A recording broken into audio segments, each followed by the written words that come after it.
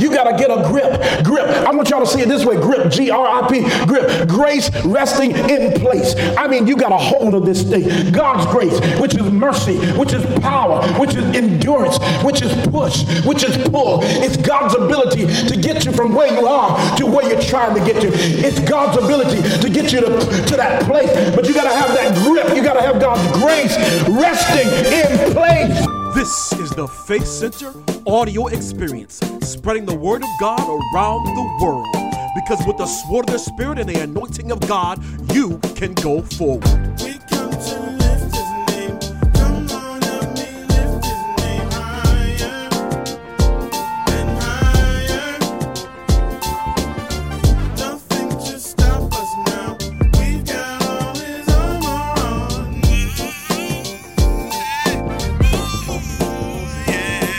With the sword of the Spirit. Chapter 19, verses 1 through 10. And when you have that, if you don't mind, would you please say, I have arrived. Praise the Lord. Luke chapter 19, verses 1 through 10. And Jesus entered and passed through Jericho. And behold, there was a man named Zacchaeus, which was the chief among the publicans, and he was rich. And he sought to see Jesus, who he was, and could not for the press, because he was little of stature.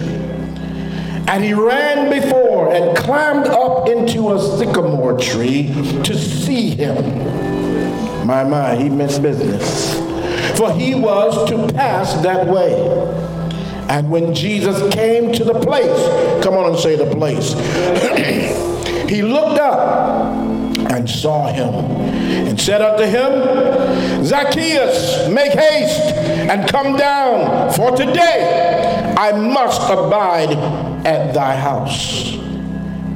And he made haste and came down and received him joyfully. And when they saw it, they all murmured, saying that he was gone to be guest with a man that is a sinner.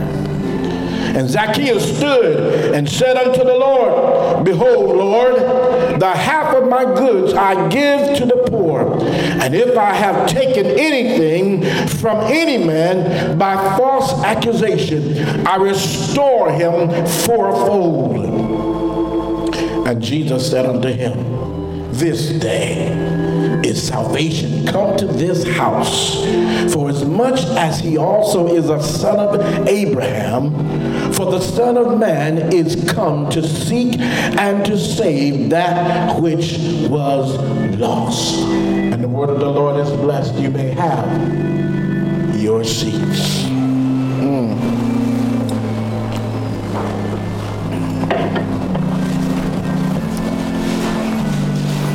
Saints, it is a terrible thing to see in the distance or just ahead of you what you need and indeed what you want. But there is a great hindrance that challenges or defies your possession of it. This actually is a story that has a place in each of our lives. For everyone present today, there was and surely is something that you desire to have. And watch this. In fact, it's God's will that you would have it. Yet between you and it is a thing called hindrances, challenges, obstacles that say that infamous word, no. Or, if you want this, if you're going to get it, you're going to have to fight for it. I have discovered an awesome truth in life, and because I realize it, I don't get so upset. I didn't say I don't get upset. I said I don't get so upset when it's challenged. And that is, the first fight is to get it. The second fight is to keep it. God will bless you with things and stuff. He will even bless you with spiritual things, like peace of mind, calm, blessings. But it's a whole nother thing to keep it. This story doesn't talk about that, but we know that it's somewhere in the text. It's one thing to desire and want and to fight to go after it and receive it. It's a whole nother thing to keep it. Amen. Have you ever pleaded out to God saying, Lord, I just want peace. Lord, just give me rest in my mind. Lord, heal my mind. And God answers your question. But not long thereafter, maybe a day or two, a week, or however long that recess is, something again comes back to challenge your peace.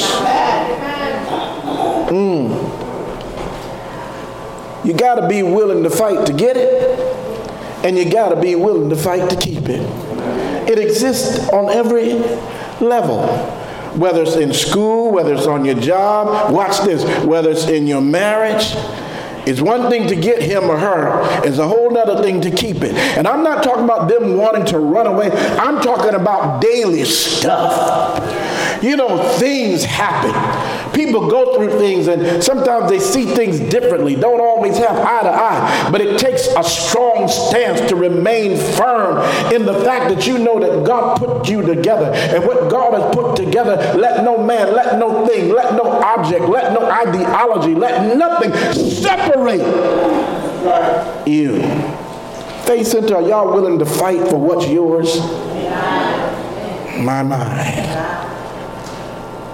This truth not only exists as it pertains to material or social objects, material things, things and stuff, but it also applies to spiritual objectives that we have. I don't know about you. I know the Lord is my Lord and Savior. I have a love for God, but I want more of God. I want to get closer to God. I want to see Jesus. And in seeing Jesus, what it means is I want to receive him as Lord and Savior. But it doesn't end there. I want to know him more. I want to become closer to God. The Bible says, as it relates to Abraham, it says, God showed to the people of Israel his acts. A-C-T-S, the things that he does. But to Moses, he showed him, the Bible says, his ways. I don't want to just see, don't get me wrong, don't get it twisted. I want to see the miraculous. I want to see what God does on my behalf. But I want to know his heart. I want to get into God. I want to know how he moves, how he breathes. If it's possible, I want to know how he thinks about me. I want to know why he does things. Because if I understand why he does, it can help me form myself, my pattern of thinking more accustomed to what I know that he's now going to do. I pray y'all understand that. So I don't want to just see his acts. I appreciate that and I want that, but I want to know the heart of God so that I can please his heart. I can anticipate what God wants and give it. That's my desire. But even in that, there are things that hinder us once we've got it. God showed him his ways to Moses. Moses knew the heart of God, but there's times that he still had to fight. You all wouldn't remember we talked just a couple of weeks ago that Moses went up so happily and proudly up into the mountain, and God blessed him with the 10 Commandments. God spoke to him. His image, we talked about that earlier today, was changed. I mean, he looked like God, if you understand what I'm saying. But when he got down and saw the craziness that those people were doing, dancing naked before a calf, a golden calf, talking about this is the God that brought us over the Red Sea, Moses lost it. Yeah. So what I'm saying is sometimes you got to even fight to stay in your stance of holiness, godliness, because if you don't, you'll end up striking people and hitting people and hurting people and throwing away the things that God gave you that God never intended for you to hit that person or to throw away this or that. So you got to fight to stay sane. You got to fight. Once God gives you that peace, you got to fight to stay in a place of peace. Are y'all still with me? And so the fact remains that Zacchaeus had a desire, but there was a hindrance. Zacchaeus wanted to see Jesus because he heard that Jesus was passing by. I don't know about y'all saints, but I want to see Jesus. If you can see more of Jesus, you will see less of what people are trying to do to you. If you can see more of Jesus, you will see less of those who are trying to hurt and kill you. If you can see Jesus. And that's really what it's all about, because God's got you. If you keep your face and focus before God, God knows all the things that go on around you. The word lets us know that God knows all the cares and concerns and your needs. He takes care of those when you take care of his business, which is keeping your face before him, your actions before him, staying in obedience to the word. Wait a minute, it's awful quiet here. Is this too practical? Do I need to use more eloquent words? I mean, are y'all getting this? Are y'all getting it? Work with me, church. Work with me. Hindrances. Title of the message today is, I want to see Jesus. If that's your testimony today, won't you help me repeat today's message? Look at somebody face to face and convince them, if you can. Tell them, I want to see Jesus. I want to see Jesus. But what you will discover is that there are hindrances. You don't have to like it, but you better deal with the truth. Because the truth is not going to change to make you happy. As I say often, truth never comes to you. You must come to it. You must recognize it. And you must conform to truth. Because I promise you, God's truth will never conform to you. It will never take on your truth or your perception of what it ought to be. I'm God, I change not. Hindrances to obtaining our most honorable desires come in many different forms. I just want to talk about basically one today. Basically one. The Apostle Paul says in Galatians 5 and 7, he says this.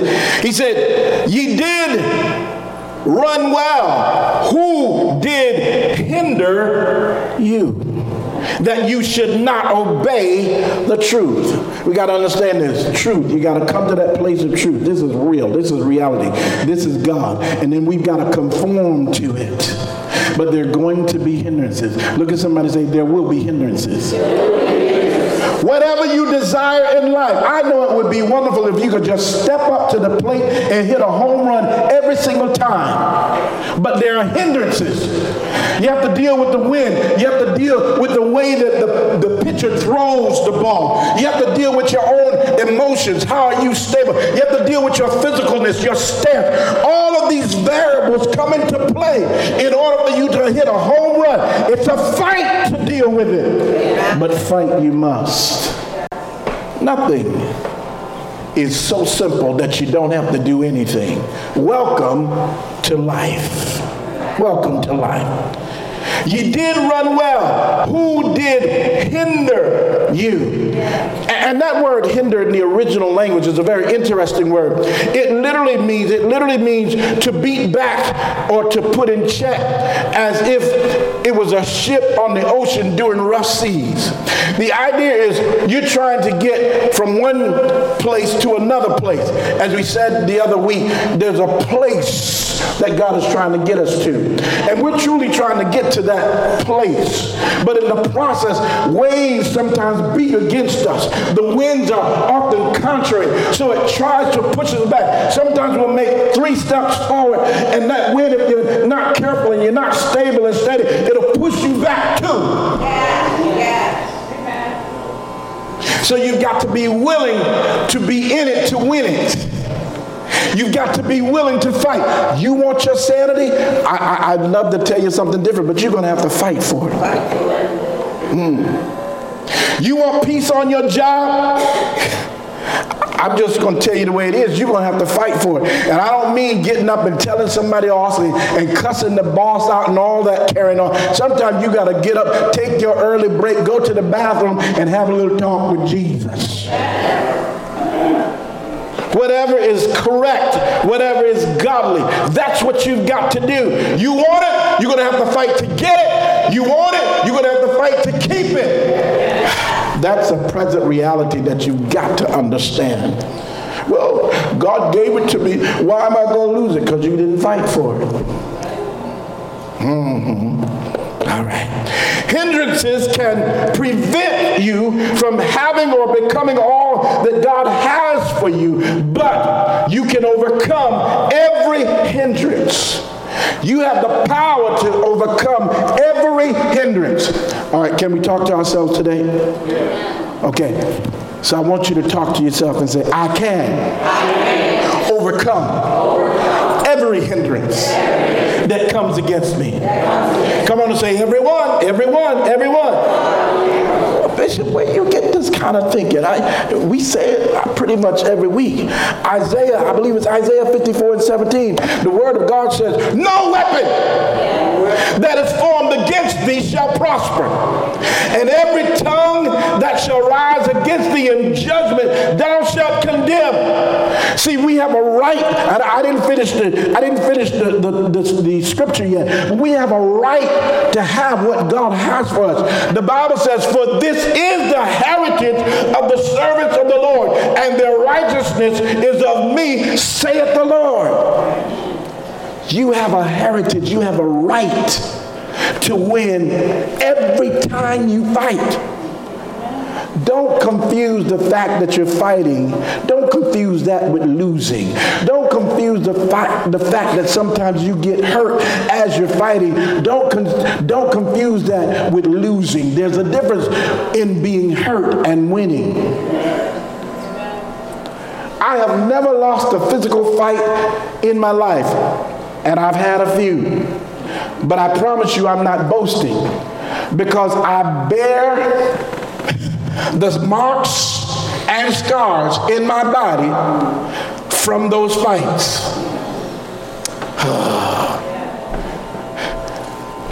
So sometimes as you're fighting, your emotions get hurt. Sometimes in your fighting, you lose things, stuff, and people. But it doesn't mean you lost the battle. Don't equate losing things and stuff with losing the battle. Because I'm looking at people, everybody in this room has lost something. You may have lost an argument, but your point still remains valid. You may have lost this or this one, but you're still standing. The enemy meant to take you out that you'd never be able to fight again, but you're still standing. Praise God, you're still here. The enemy thought he was going to be able to just stamp you out or stomp you out, whatever the proper phrase is, but you're still standing. And in fact, you know that thing should have taken you out, but because God stepped in, it wasn't able to take you out. God gave you strength when you ran out of strength. No weapon that's formed against you shall prosper. very quickly want to talk to you about the number one enemy to your success. And this is all pointing to Zacchaeus. The number one enemy to your success is your belief system. You can read the word all day long, but if you don't believe it, it's not going to help you. You can hear truth, stand in front of the truth all day long, but if you don't receive truth, it's not going to help you. And just because a person knows what's true doesn't mean they're going to do what's true.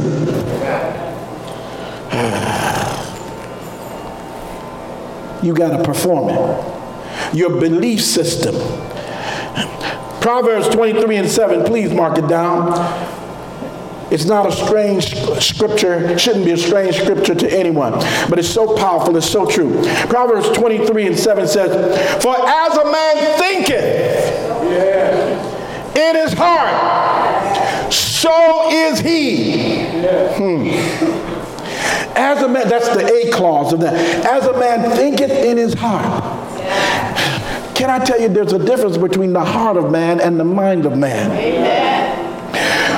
What's in your heart, it comes in and it can leave. If you're mastered by your thinking in the mind, you will be tempted to do any kind of thing anytime. But it's the things that are in our heart, that's in the fabric of us. If the soul of you is saved, then the heart of you is saved. That's why the word of God must be resident in your heart, not just in your memory banks, not just in your, I don't care how many scriptures you quote, you're quoting them out of context. It doesn't mean what you're saying it means. You're just trying to use me. You're trying to deceive me by telling me this particular scripture that doesn't even apply in this situation. That's mind knowing. That's the word hidden in your mind. But when it's in your heart, you are conformed to that word. And you become a doer of the word, not just the hearer of the word. That's why you've got to receive the word of God as your truth. Because you will always act out of the issues of your heart. We move according to the issues of our heart. What's in our heart? The thinking of the heart. Are you with me? And so now when you hear God and when you read the word of God, you got to let it seep in and soak in and become a part of the fabric of your existence, of your heart. Become the Word. How do you become the Word? The Word was with God, and the Word was God. The Word manifested in the flesh, and it was Jesus. You've got to become the Word of God. For God so loved the world. When you become love, you can love anybody. Jesus had the type of love that enabled him to love anybody. The truth of the matter is Zacchaeus was a despiteful fellow. He was a deceiver, and some might even say a robber. He was not just a tax collector, but he was a chief tax collector. They gained their wealth by deceiving and tricking and taking advantage of the people, taking their money. But Jesus loved him. Jesus loved him. So we've got to become the Word of God. I no longer read the Word just to see a narrative. I no longer read the Word like I'm just reading a novel.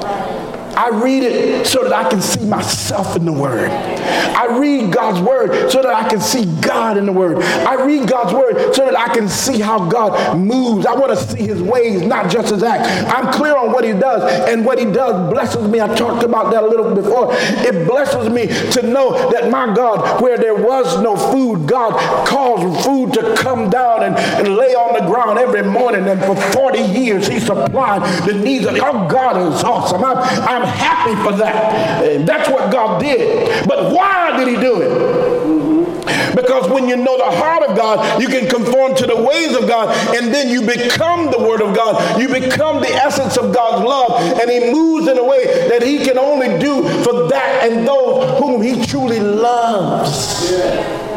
I hope this is making sense to you.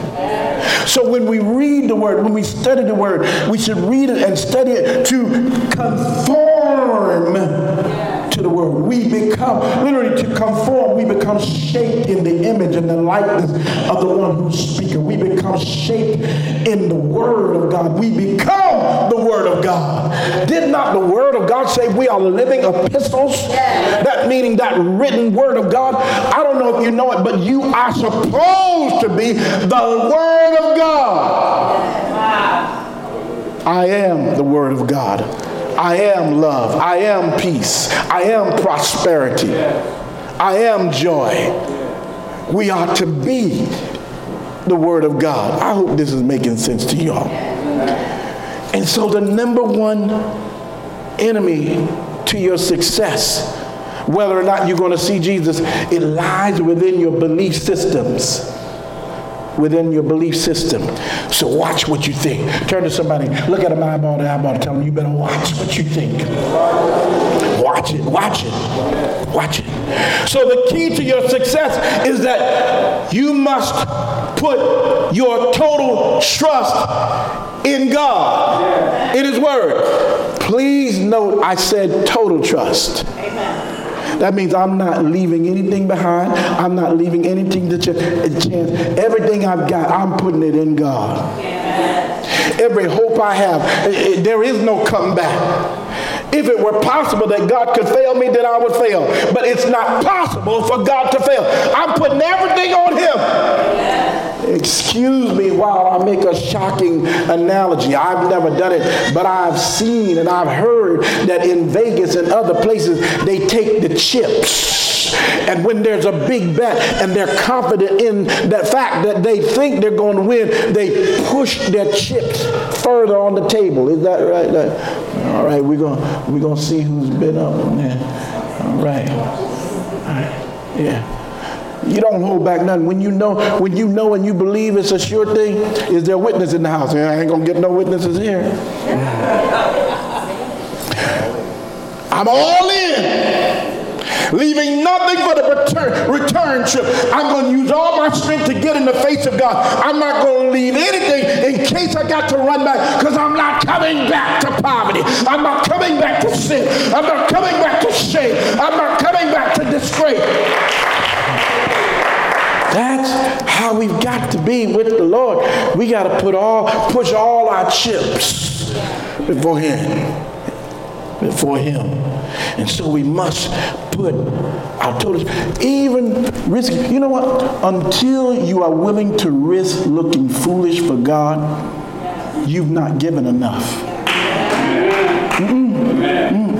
Because there's going to come a time that you're going to have to put up or shut up. Every saint encounters that. Oh, but look at them. They're going to think this, and they're going to, oh, I know they're going to talk about me. Oh, what do? Do what God says.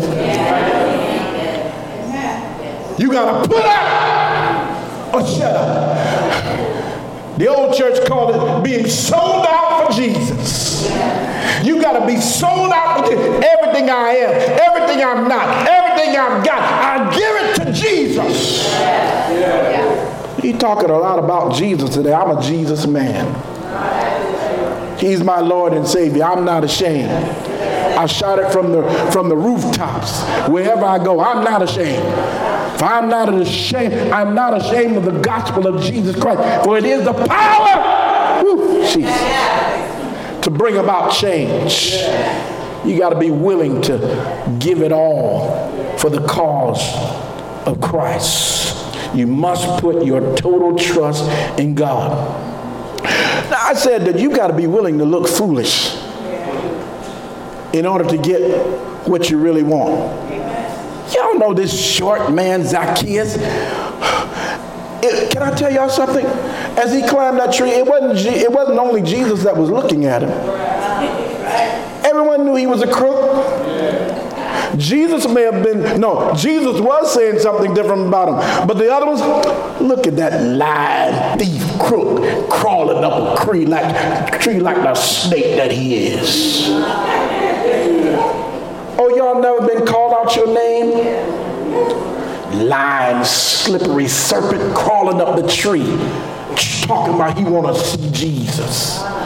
But you've got to be willing to look foolish for Jesus. You don't have to like it, but it's a fact. You say, you got to be willing to give it all to Jesus. See, God is an awesome God. Yes, He is. I'm trying to build up the story to the point that Zacchaeus might have been crooked in his ways coming up to this point, but he got it right this time. He got it right this time. And see, some of us want to talk about the Zacchaeuses in our lives or around our lives, but the truth be told, we're all like Zacchaeus. You wasn't cheating on your tax forms, but you weren't. You were doing something.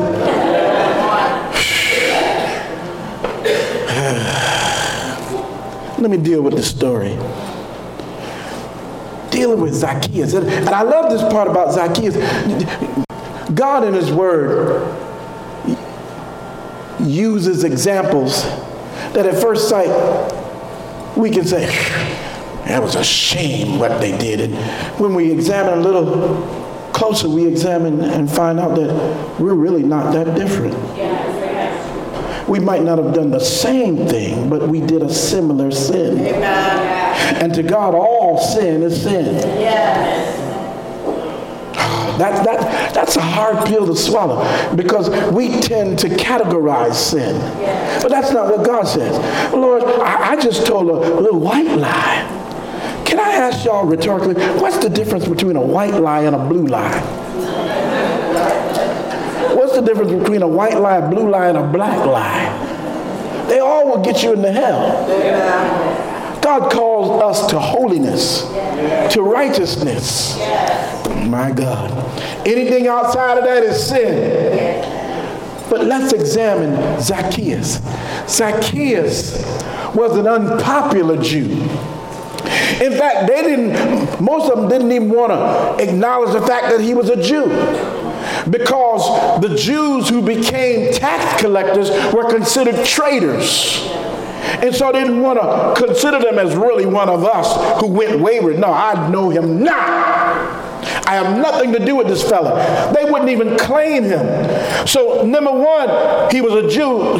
Number one, he was a tax collector. And then on top of that, he was taking advantage of the people. Thank God there are no saints that take advantage of God's people. Thank God that there are no saint-on-saint crimes.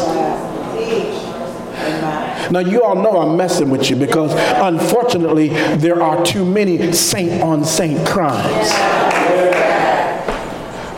Folk will hug you in front of the masses and get behind you outside of your view and cuss you out in front of the population, telling them how bad you are. Come on, y'all. I know y'all never seen this sort of thing. And you just saw them in church jumping and dancing and shouting and running all around the church. And you said, what? I know Jesus. I know God is not schizophrenic. What's going on here? You had a mind change, but you didn't have a heart change. That's the problem. In church, yes, I'm talking about us. In church, unfortunately, you have too many people that had a mind change with no heart change. They cleaned up the exterior, but the interior is still like a whited sepulcher, the Bible calls it, full of dead men's bones, hatred and envy. You got to get that inside cleaned up.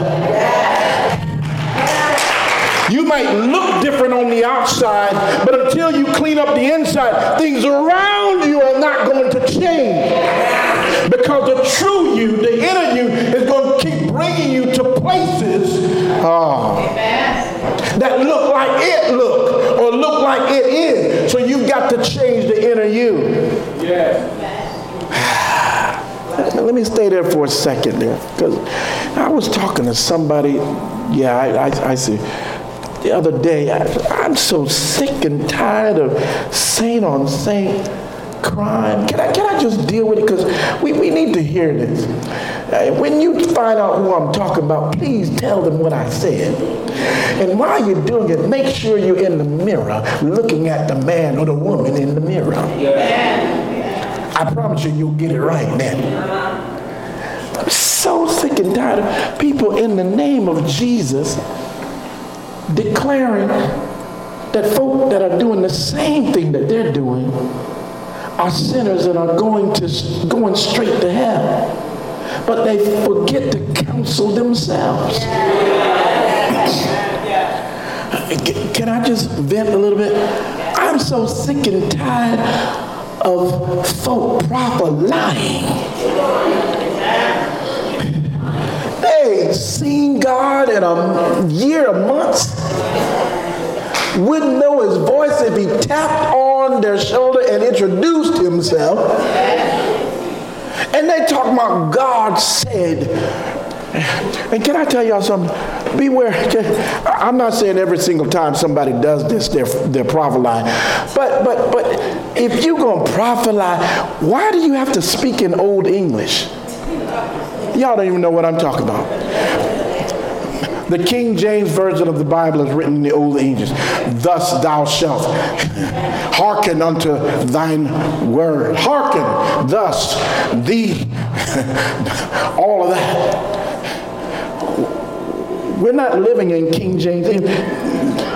God speaks to you where you are. Why do they have to speak to you in a foreign language that even you don't even really understand? If you're going to prophesy, just say what you see in the spirit. You got to hide behind colloquialisms. You got to hide behind the old English. Thus saith the Lord. No. God told me to tell you. All right. And another thing, in this church, I'm saying this for everybody to know. In this church, we have a rule. See, a society without rules will soon collapse. It'll turn against itself. I'm not saying it in a negative way, but the church, the body of Christ, is a society of believers baptized in the blood of Jesus. We must speak the same language. Are y'all still with me? And so that's why I say, if you are going to prophesy to someone, we say it is a rule in this church that there must be an elder or a witness. And when I say elder, I don't mean just an older person. I mean an ordained elder, ordained licensed evangelist, missionary present. Because, and the reason why we came up, can I just share this?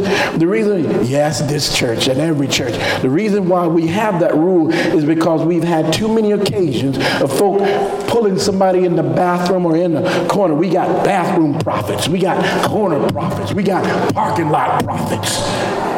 If you're so sure what God is saying, you ought to be able to say it in the front of a godly person.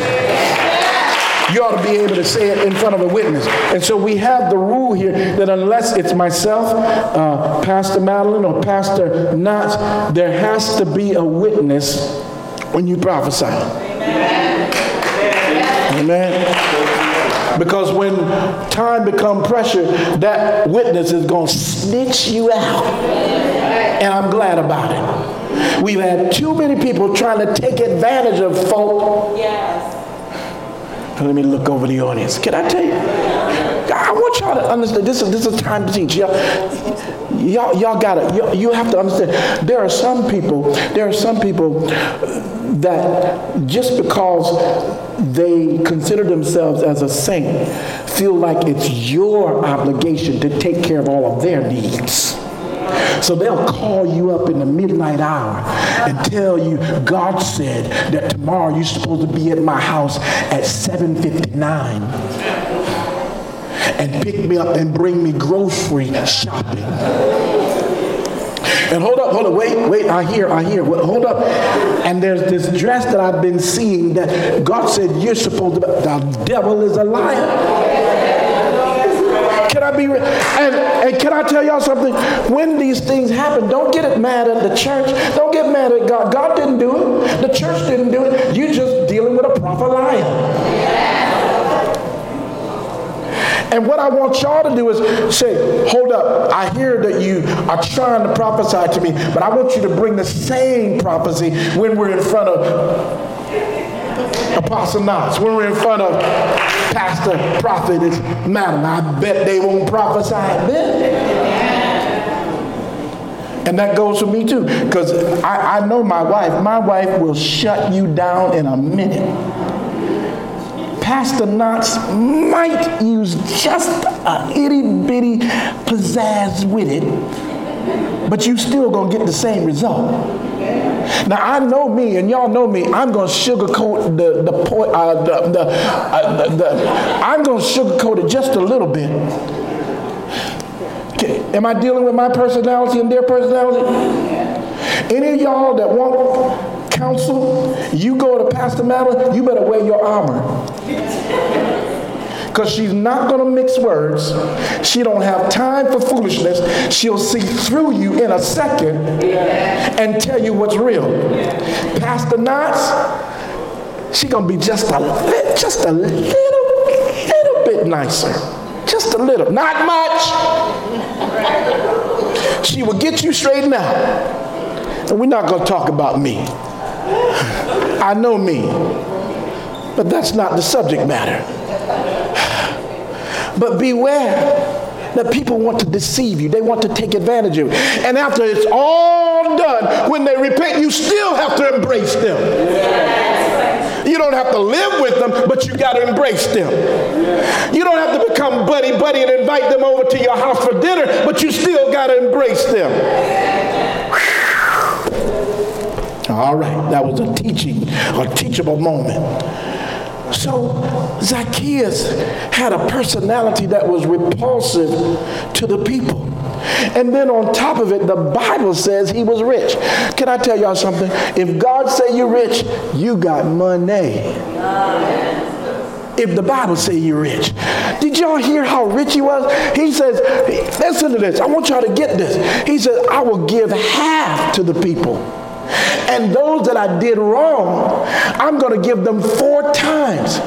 And guess what? He's still going to be rich. He had money. But on top of that, now the people, they got to get it now. He says that this is the son of Abraham.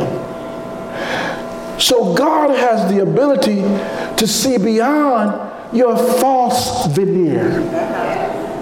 He has the ability to see beyond your thoughts of you, because many of us know or think that we're just this and we're really no good, so we got to fake it. But God sees beyond that. God sees beyond all of that. You're still a child of his. Amen. You still belong to him. And God deals with you concerning the truth of you. Oh, with the truth of you, not your perception of you. Could that be why God loves us so much?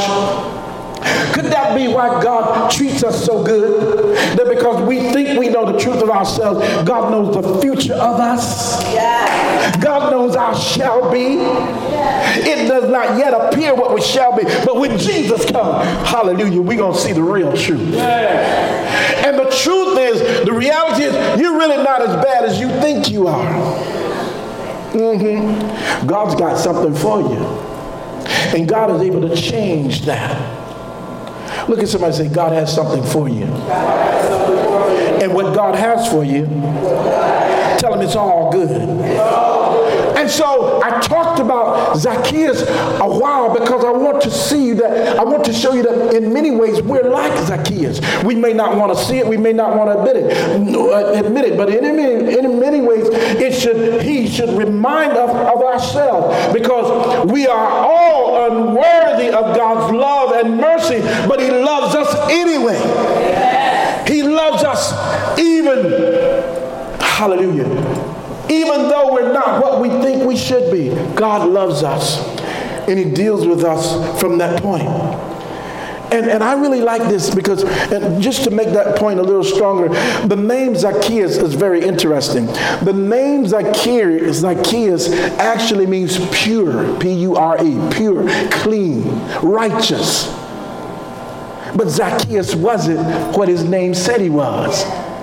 And the reality is that God has written a name in heaven that pertains to us. That the problem is not that our name is not written in heaven. It's simply that we're not walking in the power of who God says we are, of what God says our name is. So now we understand why we must be conformed to the image and the likeness of God. We've got to become more like God, because I promise you, he'll never become like us. Never. Come on and say never. Never. So the message in the name to us today is that many of us are not living up to the name that God has given us. But we've got to start living according to what God says our name is. The word says that we're fearfully and wonderfully made. But are you acting that way? We must conform to who God says we are. We must conform to what God says we are, so that we can get what God says is ours. God wants us to conquer all hindrances.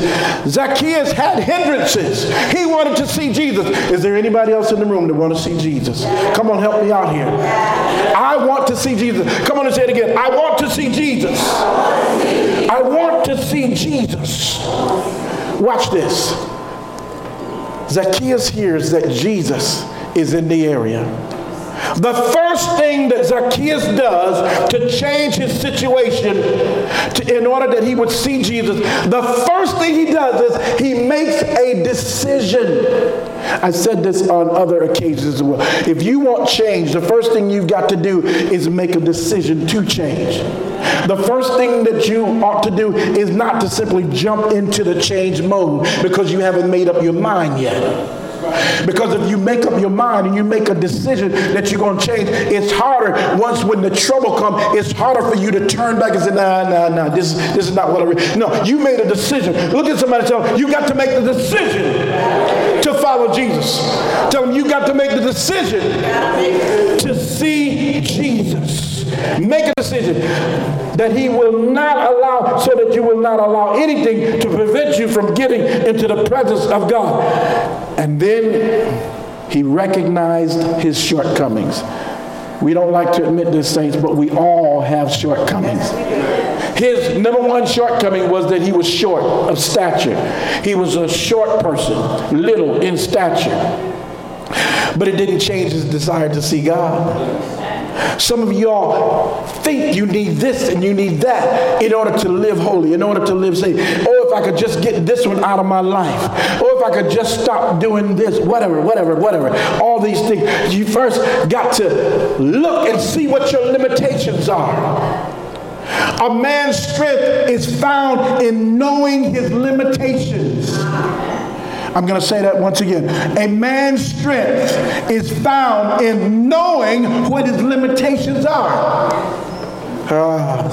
Because if you know what your limitations are, now you know what to ask for. You know when to ask for help. You know when to pull on the grace and mercy of God. So you got to first make the decision and then recognize your shortcomings. The Bible says that he climbed the tree so that it would give him a vantage point to see Jesus. Remember, his whole aim was to see Jesus. What is your aim today? What is it that you want more than anything? What are you looking for? What are your shortcomings? How do you overcome your shortcomings? Because if there's a problem, there is a way that you can overcome your problem.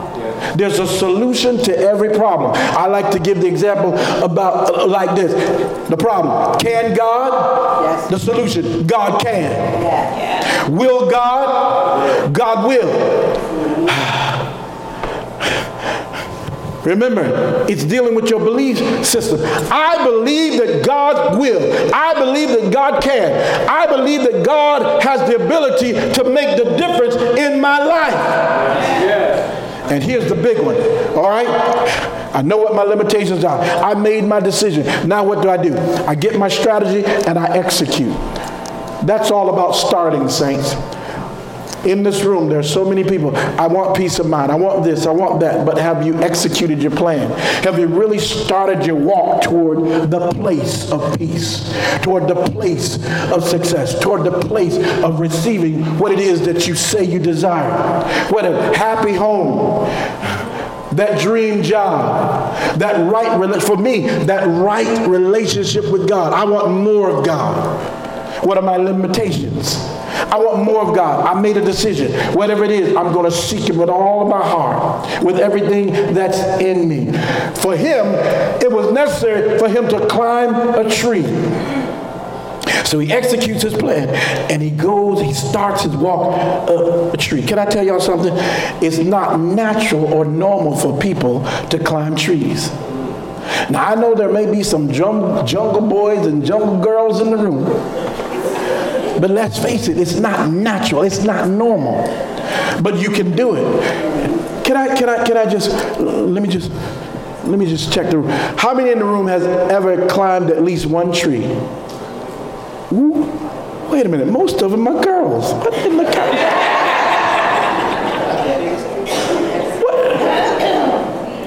I thought that was a man thing to do. Please excuse me. Can I just see the hands of those, again, that have at least climbed a tree at least halfway? What kind of mess? Sister Margaret, what you doing in the tree? But it's not natural, it's not normal, but you can do it. See, God gives you the ability to do things that you think you can't do. God gives you the ability to do unnatural things. It's called a miracle. Hallelujah. How willing are you to climb the tree? To climb the tree. So here he is. Zacchaeus climbed the tree. Now you know everybody was looking at him, saying different kinds of things. As you're doing the unusual but godly, as you're doing the crazy but necessary, folk are going to look at you and say, what's wrong with you? Did you lose your mind? But there's something that you want. If it's something extraordinary that you want, you're going to have to do something extraordinary, something you've never done before, because this is the greatest thing that you want in your life. I want to spend eternity living with Jesus. It doesn't just happen. Hallelujah. You got to do something special, something ordinary. Sometimes you got to put people out of your lives. Sometimes you got to lay down some things and stuff, but it's worth it. You got to be willing to look silly. Girl, you've been in a relationship with that person all these years. How you just going to cut them off? Look, they were pulling me down. See, that's going to minister to somebody in the room. Every time I talk to them, they saying something contrary. You ever deal with people that they start out with a compliment, but by the time the conversation finishes, they got you wanting to crawl under a rock? The devil is a liar. Let him go! There will be all kinds of temptations. You're on your way to a better place. You're on your way to see Jesus, but you got to keep a grip. Look at somebody and tell them, get a grip. And tell them, keep a grip. Hallelujah. You got to get a grip. See, you can't just scanty on up the tree. Every time you take a step, it's got to be calculated. As you process in the presence of God, every step has to be calculated. And you got to have your grip. You all know what a grip is. I mean, you dig into that thing. You're not going to let anybody's words throw you off. You're not going to let any lies pull you back or pull you down. You got to get a grip. Come on, somebody, look at somebody eyeball to eyeball. Tell them, get a grip. You got to get a grip. Grip. I want y'all to see it this way. Grip. G-R-I-P. Grip. Grace resting in place. I mean, you got a hold of this thing. God's grace, which is mercy, which is power, which is endurance, which is push, which is pull. It's God's ability to get you from where you are to where you're trying to get to. It's God's ability to get you to that place. But you got to have that grip. You got to have God's grace resting in place. Resting in place. Resting in place. Got to have your grip in the tree of life. Your grip in Christ Jesus. When you got a grip, it's hard for anything or anyone to pull you away. That's how we got to see it. We got to have a grip on truth. We got to have a grip on Christ. In him we live, we move, and we have our very existence. Look at somebody again and tell them, get a grip. Get a grip. Zacchaeus encounters his encounter with Christ moved him to make a major change in his life. He was willing to give up any and everything that he had to in order to just stay in the presence of Jesus, to have this changed life. How bad do you want it, and how bad do you want to keep it? It's not just for an experience. God doesn't want to just touch you. He wants you to remain by his side. He doesn't want just a temporary encounter. He wants a relationship with us. And that's what we must do. Say, Lord, I'm going to prove this thing. See, what you say is great. That is the beginning of proving that you made a change. But what you do thereafter proves that you want this thing. Zacchaeus said, Lord, did you notice Jesus didn't require that of him? He was so moved and so wanting this thing. He said, Lord, half of what I'm just going to give it away. I'm going to give it to the people. I'm going to give it. He said, and by the way, and so he admits that he's cheated people in that he said, and if I have defrauded anyone, I'm going to give them 4 times of what I took. Yeah. And you see, this is the wonderful part. You don't lose when you give for the cause of Christ. You're still going to be rich. I told y'all before, giving away half plus 4 times, but he was still a rich man. Hallelujah. And in my closing, look at somebody and say, he's closing now. Here's the greatest thing. Zacchaeus demonstrated an outward change by his He proved and demonstrated an inward change. That's what I want to say. An inward change by his outward action. See, when you've really been touched by God, when you've really been in the presence of God, somebody's going to know it because you're going to act different. You're going to do things different. And that's really what we're looking for. That's what the people outside of the room are looking for. That's what we inside of the room are looking for from you. We're looking to see a change. We're looking to see that there's been a difference. You can't be in the presence of the Lord and still be the hateful person that you were. You can't receive the love of God. You can't receive the infilling of the Holy Spirit and then act the same way that you did before you had the Holy Spirit. You can't have an encounter with God and act the same. God wants us to be closer to him. Everybody's standing. God wants us to be closer to him. God actually wants for us what we want for us. I want to see Jesus. I want to be closer to God. I have a question for you this morning. Can anyone see that you have changed? Can anyone see, because it ought to be visible, that there's a difference in you, that there is a different you? A changed heart is proven by changed behavior. Lord, help us today to not just speak with words about a change that has taken place. But Father, I pray that you would help us, that even if we don't say a word, proof shall be revealed by our actions. Help us to love one another. Help us to execute your word. Help us to be quick to obey you. In season and out of season, when it's convenient and when it's not. Help us, Lord, to demonstrate your love. And help us, Father, to keep a firm grip on our relationship with you. We love you, Lord. We bless your name. And I thank you for this word that has gone forth today. Let it, oh God, take root in the hearts and the minds of your people now.